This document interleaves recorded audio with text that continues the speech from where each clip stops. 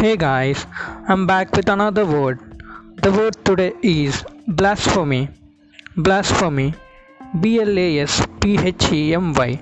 Blasphemy means action or offense of speaking disparagingly about God or sacred things. For example, countries with theocratic ideology contains blasphemy laws wherein anything spoken written against the sacred things are charged with conviction. It means we are not allowed to speak anything against God or any sacred things. This is called blasphemy.